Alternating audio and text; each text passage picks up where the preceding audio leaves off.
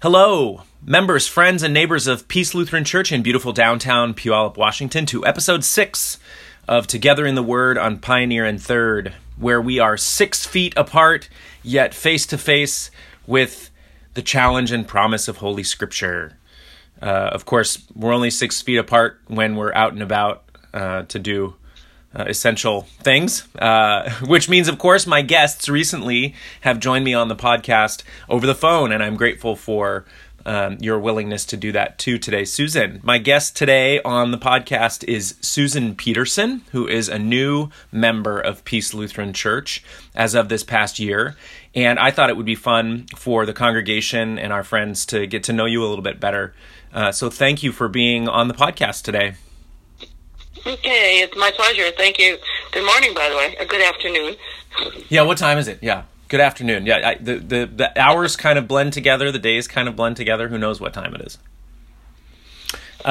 Susan is also, by the way, a candidate for deaconship in the Evangelical Lutheran Church in America, or ELCA, and pastors and deacons are both on what we call the roster. The rostered ministers of the ELCA are pastors and deacons. And pastors perform the ministry of word and sacrament. Deacons perform the ministry of word and service. And there are some distinctions there that maybe, Susan, you want to tell people about. But Susan is in training. She and you're going to get to hear a little bit more about her current phase of training for deaconship in the ELCA and the interruption that has taken place as a result of the outbreak of COVID-19. To the end of getting to know you a little bit, would you be willing to just tell us a little bit about your life and your work and your family? Sure. Well, to begin with, I'm retired. I was a teacher, math and science teacher, for about 16 years, and prior to that, I was in public relations, marketing, communication, advertising, for healthcare organizations, hospitals, health insurance companies, and even a couple of corporations. And I had some years when I was running a consulting agency in the public relations field. So I've got kind of a spotty, weird background. And I came to a place in my life where I realized that those skills were something that were called out to do something for God's church. And that's where the deaconship connection came in. And I had a talk with my pastor at the time and was pointed in the direction of the ELCA Southwest Synod to explore the notion of becoming a deacon. And I am in process. It's a several phase process, actually. And there are certain things that you have to do and have finished before you are actually accepted as a deacon candidate. And I'm right at the end of those preparation things. And once you're accepted as a candidate, then there is some theological training that has to happen through a seminary, and that is yet to be started. And at the point that you have finished that, you receive a call. And at this point, ELCA ordains deacons. A couple of years ago, it was consecration, but the decision was made that the level of preparation and education was on a parallel track with church pastors, and the ministry of word and service became an ordained position, a rostered position, like ministry of word and sacrament, which is pastor's ordination. So what I have been doing lately is serving as a chaplain resident at one of the local hospitals, and halfway through that chaplaincy training, we hit COVID-19.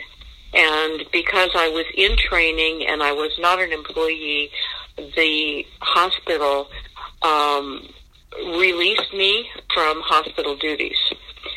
So I've been sitting waiting to pick up my chaplaincy training, which has been kind of abrupt, actually. I went into that CPE, professional chaplaincy experience, expecting that it was another piece of preparation, and it turned out to be a really rich experience. And I'm having some real separation issues with being away from the hospital right now. So that's where I'm at. Thank you. Yeah, I'm sorry that your CPE program has been interrupted. That's often CPE is spoken of fondly among folks who are training for either Ministry of Word and Sacrament or Word and Service, and so that's a real grief for you to have to give up that experience and the group of people with whom you were doing your learning. Well, and it's a time of great crisis. There are people that are really suffering and are physically separated, and even separated from being able to see the faces of their caregivers. And it's a time when spiritual support is really critical, and it's hard for the patients, it's hard for the staff. And my little piece of pain in this is minuscule to how many people are out there really in need of chaplaincy care. And even their pastors can't get into the hospitals. That's to right. serve. Yeah. So, thank you for sharing that bit of your life with us. You also are currently looking after some little ones. Would you like to tell us about them? Yes, indeed. I have 4 grandchildren who live locally, and their mother is working, and their dad is working intermittently, but also home some. But with working parents, they need care. And the daycare center, the 3 little ones we're at, closed for a time, and of course the schools are closed, so all 4 of them are at home. And it's a rolling circus, I have to tell you. God bless you. Yeah, I really understand where the parents who are struggling with schoolwork at home are having trouble, because I'm right there in the middle of it with you. Oh, thanks for doing that for your family and for being in solidarity with parents who have kids at home. But it's also a joy. I mean, there is a great pleasure in trying to fit 3 small children in your lap while you're reading. Oh, that's a wonderful image. Thank you. One of the questions I've been asking each guest on the podcast is to reflect a little bit, and you've already sort of started to reflect a little bit on your grief over the suspension of your CPE program. But what are those things that you're doing to get through this time yourself, Susan? How are you coping? Strangely enough, I don't find the isolation that a lot of people are complaining about to be that difficult. And I think part of that is my nature is quite introverted, and I actually need and crave time alone in order to refresh and be ready to be in contact with other human beings. So that this time for me is frankly a little bit like going to a monastery or a retreat center and having that contemplative time, having that meditation time, having time to read books that have sat on my shelf for months I haven't been able to touch. And it has been a real blessing to have that, because I usually have to fight for that time. Sure. And then when I'm ready to go out, whether it is in contact and essentially phone chaplaincy, if you will, with members of several congregations that I'm associated with. I am able to be centered in those conversations and be present for the folks that I'm talking to. And when I go to take care of my little ones, I can be there and fully present for them. That's and wonderful. Then come back and renew. And I know that's not the story that many, many people have. I know. And, there are days when I get a little stir crazy too. But I enjoy my own company. Yeah. Wonderful. Well, maybe you're speaking to the experience of a few folks who haven't felt that they could voice their relief at having some time in isolation that maybe they might not have gotten otherwise. Mm-hmm. I think that's true. The flip side of it is that when I do interact with people, I'm pretty fully engaged and very focused on what's going on with those folks. And I take in information about people in many, many ways. It isn't just verbal conversation. It isn't just parallel play, if you will, enjoying an activity together with somebody. It is really being and drilling down into what's going with that person, watching how their eyes move, watching the expressions on faces, watching the body language, and being able to touch someone's hand, to, at points hug people, to, that total body experience of interacting with another human being. And that I miss intensely. Yeah. As much as I love the online services, the Skype conversations, there is a distancing that happens. Of course. With electronic contacts. And I find that really hard. I feel like I have been blinded and can't smell and can't taste. Interesting. And yeah. cannot feel the touch. Yeah. And I miss that. Absolutely.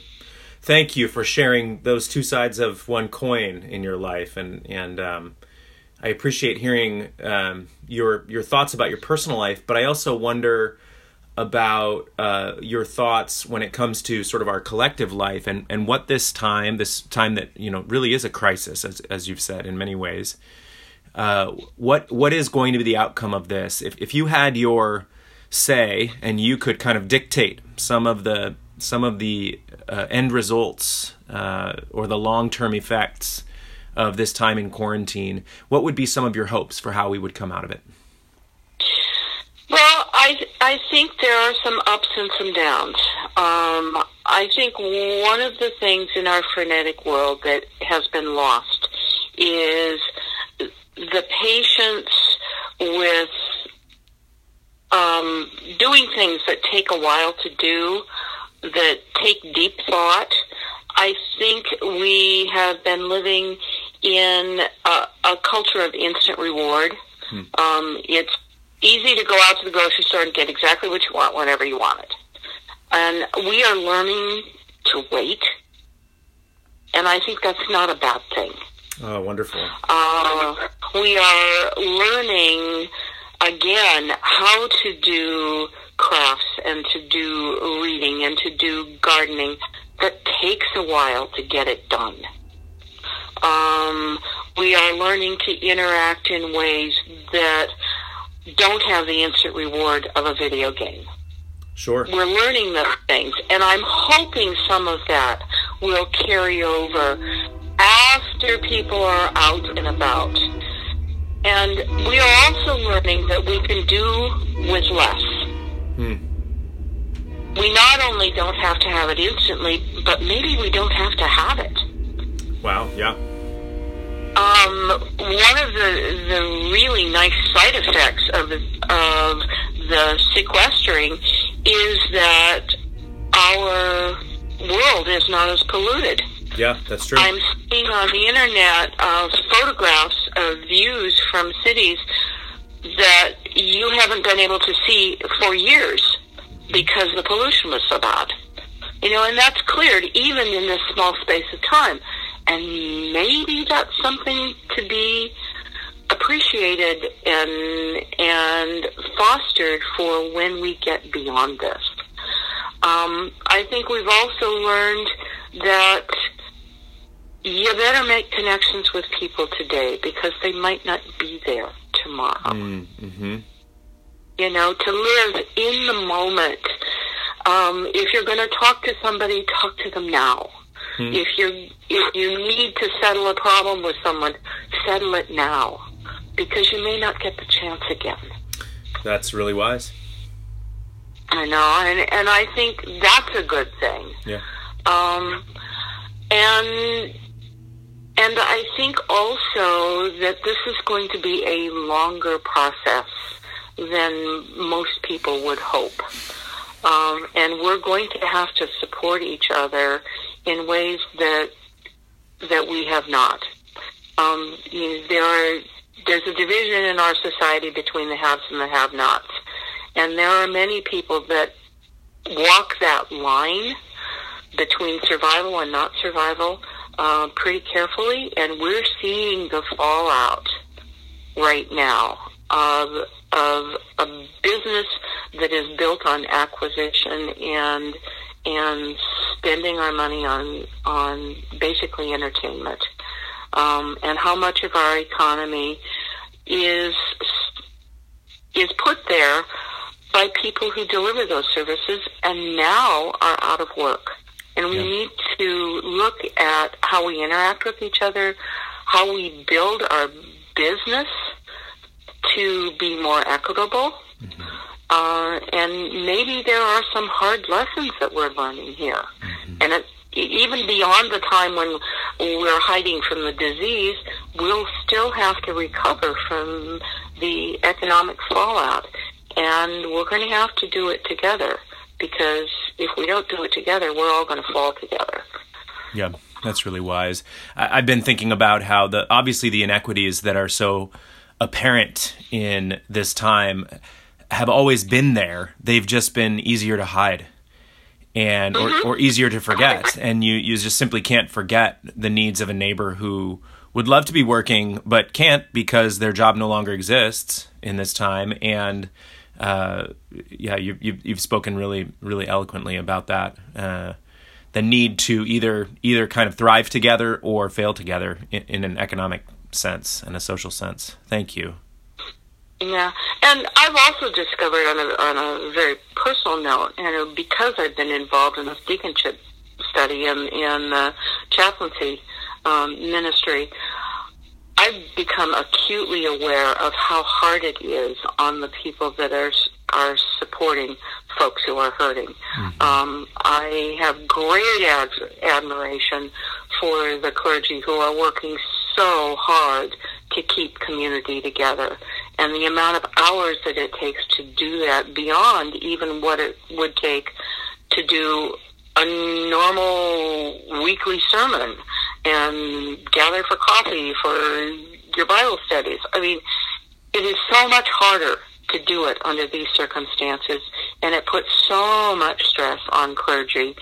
And at the same time, churches are struggling anyway to keep doors open, and this just makes it so much harder. And those people who are taking greater advantage of spiritual support through the online services and whatnot, I'm hoping that they will be able to extend that into in-person connection with church and community. And I'm hoping that the pastors are getting something back from the congregation, because so much goes out and so much is demanded from them, and it's a tough road to hoe. And pastors need their support too. Yeah, we certainly do. You're speaking to one of my great hopes, which is that there are ways in which this sort of forced transition to exclusively online connections among members of a congregation, online opportunities for prayer, online opportunities for the proclamation and hearing of the word, the administration of the sacraments. This is a total reinvention of the ministry. And one of my hopes is that there are ways in which, although it can't replace the gathered community, the physically gathered community, I mean, that there might be new connections that get made as a result, or connections that are strengthened in ways that are unanticipated. And you know, whether or not folks who might happen upon a congregation online end up becoming connected permanently to that congregation, maybe this is a moment, a kairos moment, if you will, for God to break through into a person's life in a way they didn't expect. Anyway, of course, there's no way to manipulate that or cause that to happen. But of course, online communication is vaster and wider, and does maybe cast a wider net for folks. So that's my prayer too. Well, thank you. And I think that people are discovering that they have spiritual needs that they didn't really identify before. Yeah, maybe. You know, we're moving so fast and we're doing so many other things that sometimes you don't have the 4 breaths in a row that it takes to say, oh, and by the way, there's a piece of divinity that I missed here. Sure. You know, and I think some of that will go on too. I think people will seek out that spiritual connection because they've discovered they needed it when they were alone for a minute. Yeah. Thank you.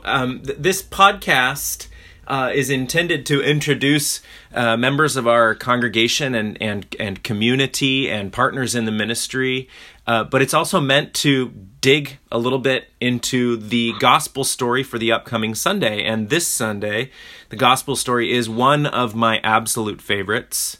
And it is the famous story of the road to Emmaus, the post-resurrection story in Luke. So with your permission, I'll go ahead and read that story, one that's probably familiar to you and to all of you who are listening. And then Susan will have some conversation about it. This is from Luke chapter 24, verses 13 through 35. Now on that same day, Easter evening, 2 of them were going to a village called Emmaus, about 7 miles from Jerusalem, and talking with each other about all these things that had happened. When they were talking and discussing, Jesus himself came near and went with them. But their eyes were kept from recognizing him. And he said to them, "What are you discussing with each other while you walk along?" They stood still, looking sad. Then one of them, whose name was Cleopas, answered him, "Are you the only stranger in Jerusalem who does not know the things that have taken place there in these days?" He asked them, "What things?" They replied, "The things about Jesus of Nazareth, who was a prophet, mighty in deed and word before God and all the people, and how our chief priests and leaders handed him over to be condemned to death and crucified him. But we had hoped that he was the one to redeem Israel. Yes, and besides all this, it was now the 3rd day since these things took place. Moreover, some women of our group astounded us. They were at the tomb early this morning, and when they did not find his body there, they came back and told us that they had indeed seen a vision of angels who said he was alive. Some of them who were with us went to the tomb and found it just as the women had said, but they did not see him." Then he said to them, "Oh, how foolish you are, and how slow of heart to believe all that the prophets have declared. Was it not necessary that the Messiah should suffer these things and then enter into his glory?" Then beginning with Moses and all the prophets, he interpreted to them the things about himself in all the scriptures. As they came near the village to which they were going, he walked ahead as if he were going on. But they urged him strongly, saying, "Stay with us, because it is almost evening, and the day is now nearly over." So he went in to stay with them. When he was at the table with them, he took bread, blessed and broke it, and gave it to them. Then their eyes were opened, and they recognized him, and he vanished from their sight. They said to each other, Were not our hearts burning within us while he was talking to us on the road, while he was opening the scriptures to us? That same hour they got up and returned to Jerusalem. And they found the 11 and their companions gathered together. They were saying, "The Lord has risen indeed, and he has appeared to Simon." Then they told what had happened on the road and how he had been made known to them in the breaking of the bread. That is the gospel of the Lord. Praise to you, O Christ. Thanks be to God. So when we study the Bible at Peace, we usually use 3 really basic questions as a framework, and they're not meant to constrain conversation, but rather to open it up, to give us kind of a jumping off point. And those 3 questions are, what stands out to you? What questions do you have? And what will you take from this text for today? Shall we go ahead and start with that first question? So what stands out? There's a couple of things that stand out, but one of them is, if these folks were part of the group of people that were close to and surrounded Jesus, why didn't they recognize him? Why was it that it took them so long to get it? Even though it was obvious that what he said to them was hitting home, it took until they actually sat down and had a meal before they said, "I know who you are." Ah, wonderful. Yeah, you asked about the disciples and sort of their relationship to Jesus, and like, how is it that somehow he's mysterious in resurrection?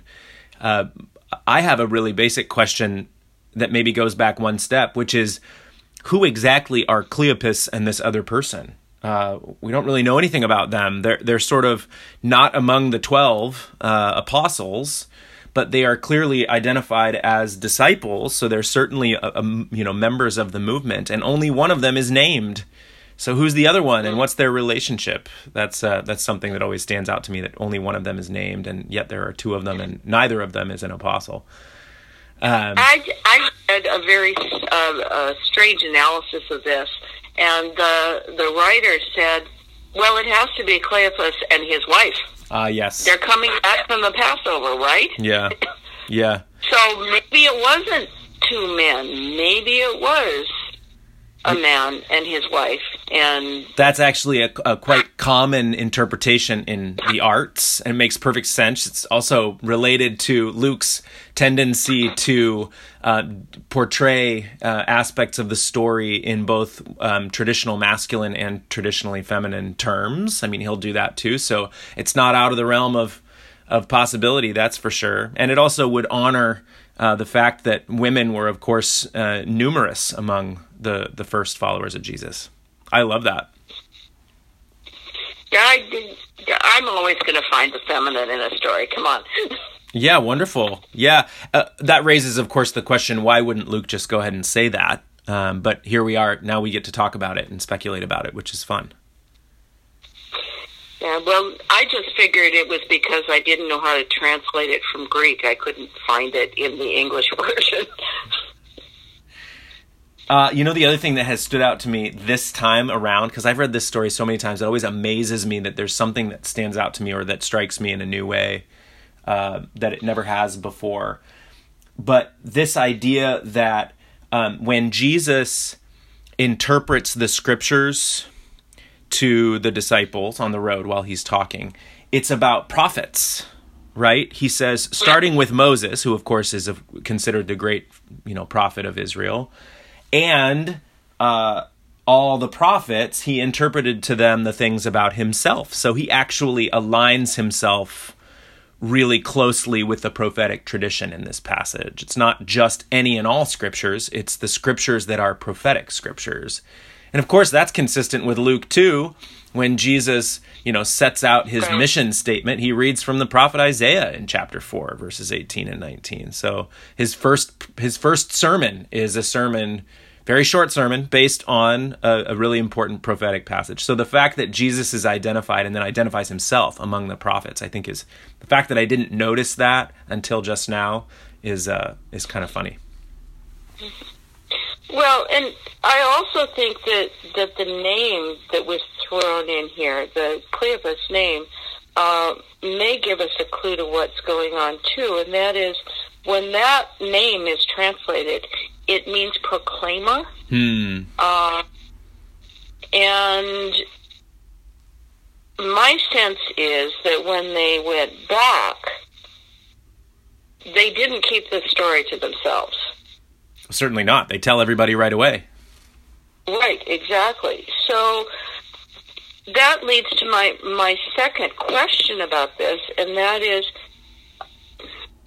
as always, I keep asking, is this a narrative of what really happened, or is it a story that is told to us to tell us somehow how we live and recognize Jesus and what we do with it? That's a wonderful question for all of Scripture, I suppose, isn't it? Mm-hmm.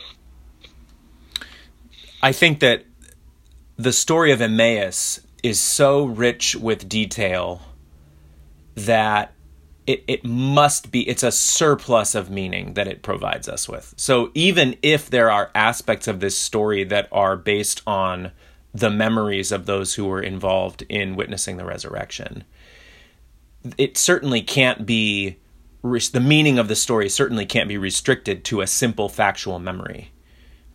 This is a sort of a story from a memory from the heart, right? This is a way that the heart remembers, perceiving the risen Jesus in the midst of grieving disciples at the table, right? Perceiving the risen Jesus, accompanying them at their worst moment, and reminding them of the promises of their Scripture. I mean, the meaning is so beyond the facts of the story that I can't help but think this is really a wonderful way to think about the way that Scripture functions in a narrative fashion to inspire faith.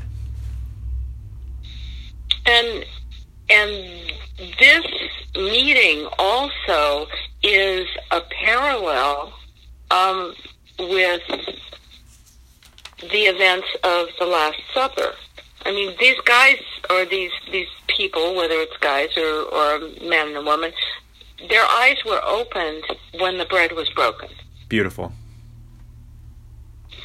Which is, of course, what we say about Holy Communion, that Christ is truly present with us in that meal as well, that our eyes are opened to Jesus' presence in the breaking of the bread at the Eucharist. You know, one of the other things that strikes me, and I needed, originally I sort of needed a little help to get there, but every time I hear it again, I'm reminded now that this story prefigures our own pattern for worship, that the pattern for Christian worship that we follow, that goes way back to the 2nd century probably, is in a large part based on this story, or at least the series of events in this story. And I'll read you a quote that I read that I think it really sums this up really well. The commentator says, every Eucharistic service repeats the story of Emmaus. So if you think about coming to church, we are walking together, metaphorically. We welcome a stranger. We hear the word. We share the meal. We recognize at our table the risen Christ, and we go to tell others.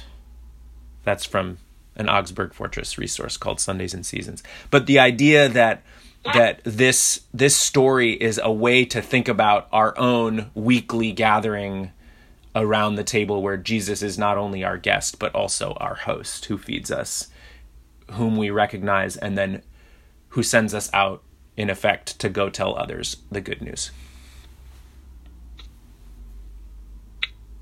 That makes a lot of sense. It also makes me wonder that if in sharing the bread, we not only recognize the risen Christ, but we also recognize the Christ in the person who is beside us,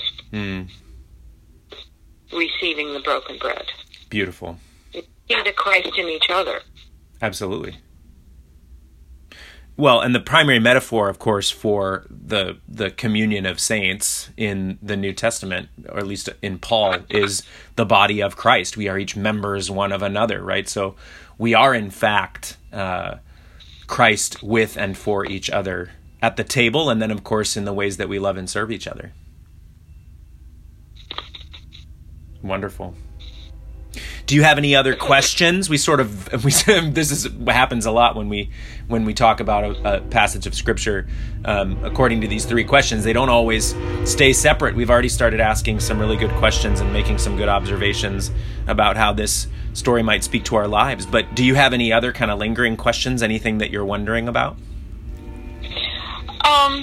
This is kind of a strange, practical, historical question. I've been poking around in the history of Christianity, and one of the real mysteries about this story is, where is Emmaus? Because there is a lot of controversy about whether that town actually existed at the time of Jesus. And that then again goes back to the first question that I asked, which is this story metaphorical or is it historical? Wonderful. Do you have a compelling answer? Well, one question leads to another question. Sure. It's that way in science, too. Of course.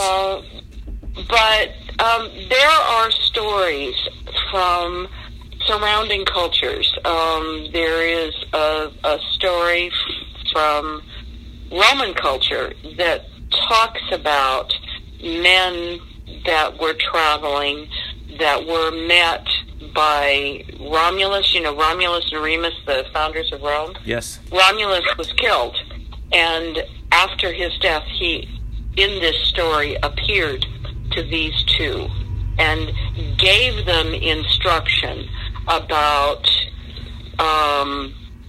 operating in the kingdom, he called it, and gave them instruction about how to operate Rome, essentially. Wow. And there's enough parallel there.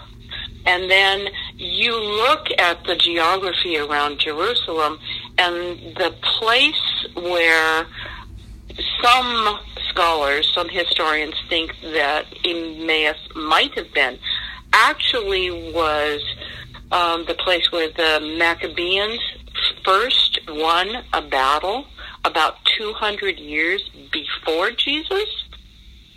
So choosing a place that was that close to Jerusalem, that was marked by the Maccabean victory, would have meant something to the Jews that heard the story. So it was taking a familiar story from a competing culture and placing it a place that meant something to the Jews, and then placing it with an underlying story of resurrection of Christ would have made it familiar and acceptable. Wow.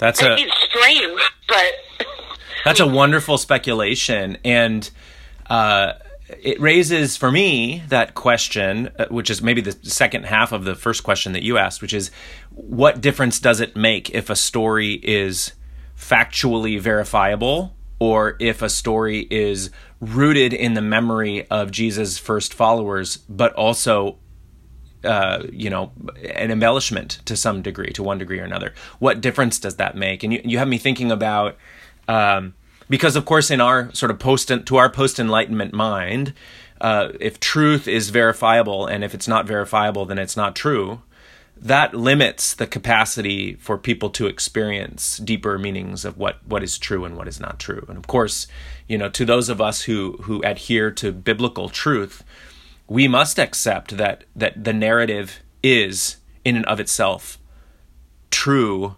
regardless of facticity. In other words, what powerful experience or what powerful truth does it have to convey regardless of the historical or geographical details? Really important question. In either version, I think the kernel of spiritual truth is that in the sharing of the bread, we see Christ. Either way you get to that, that's where you get. Yeah, that's true. The presence of Christ in the shared meal is the climax of the whole story. And then of course all of the related details, the burning heart, when you can sense the truth and the hope of the scriptures that Jesus is expounding on for you, your heart is burning, this really powerful experience of being moved and transformed. And then the exhilaration of rushing back at midnight to Jerusalem to give the good news, to have your hope renewed and a new sense of purpose. I mean, those are all really true experiences that we continue to affirm in our tradition, even in 2020. And so that's a way in which this story will live forever, at least for me. But that's a really beautiful, beautiful speculation. Thank you. We've started again falling into the next prompt, which is, what is it that speaks most deeply to you today, Susan, from this beautiful gospel story from Luke? How does this word take flesh in your life today? I think for me, it is the connection of the shared meal. And it became apparent on Easter, when our congregation celebrated the sacrament of communion together, virtually online, but we were together. And regardless of how we laid our communion tables in our individual homes, we were together breaking bread. And to be then part of the risen Christ, and to take in both the collective experience and the personal experience of sacrament, yeah, wonderful. I think has become really important. And that's what jumps really out of this story, however you get at the story. Yeah, and I mean, it is not lost on me that the grief around this story, maybe for me, is that there are aspects of it that are impossible in an age of quarantine. I mean, we can't come alongside one another, strangers or friends. It doesn't matter. We can't go on a trip, right? We can't share a meal with people who aren't in our own households at this point, at least not yet, under the current stay-at-home order. So that there are these sort of yearnings that emerge from this story, that the basic ways in which Jesus becomes apparent to them, the thoughtful conversation, the meaningful, hopeful conversation, and then this shared meal where suddenly they get a glimpse of him in his resurrected state. They suddenly get a glimpse of the hope of new life. You can't do that except at home now. And so the fact of Holy Communion drawing us together in kind of a mystical sense, even when we can't be physically together, is also really, really important for me as a leader of our congregation, but also I would hope just as a disciple, as a person who's kind of yearning for something to hold on to in this really frustrating, really grief-filled time in quarantine. Thank you. Well, and it also points to the fact that each of us individually and personally meets divinity, but there is a very much richer meeting when we meet divinity in community. Yes. Thank you. Yeah, this is a story initially to some degree about isolation, right? This is just a splinter pair. And if they are married, then maybe they are quarantining together, so to speak. But they're isolated, they're disconnected from the community suddenly by their loss and their shock and their grief. And the whole pattern of moving away, sadly, from Jerusalem, kind of dispersing, and then there's this pregnant pause at the dinner table where suddenly everything changes for them, and then they're very quickly re-engaged to the community, right? They're reconciled, literally, physically, to the community. That feeling of that sort of flash of understanding and the sort of new hope and purpose that follows, I hope is sort of akin to the feeling that we'll all have when we do eventually get a chance to come into contact with each other again as a congregation. But in the meantime, we need the hope of resurrection to sustain us. And I guess one of those ways to sustain that hope is to share communion remotely with each other. Absolutely.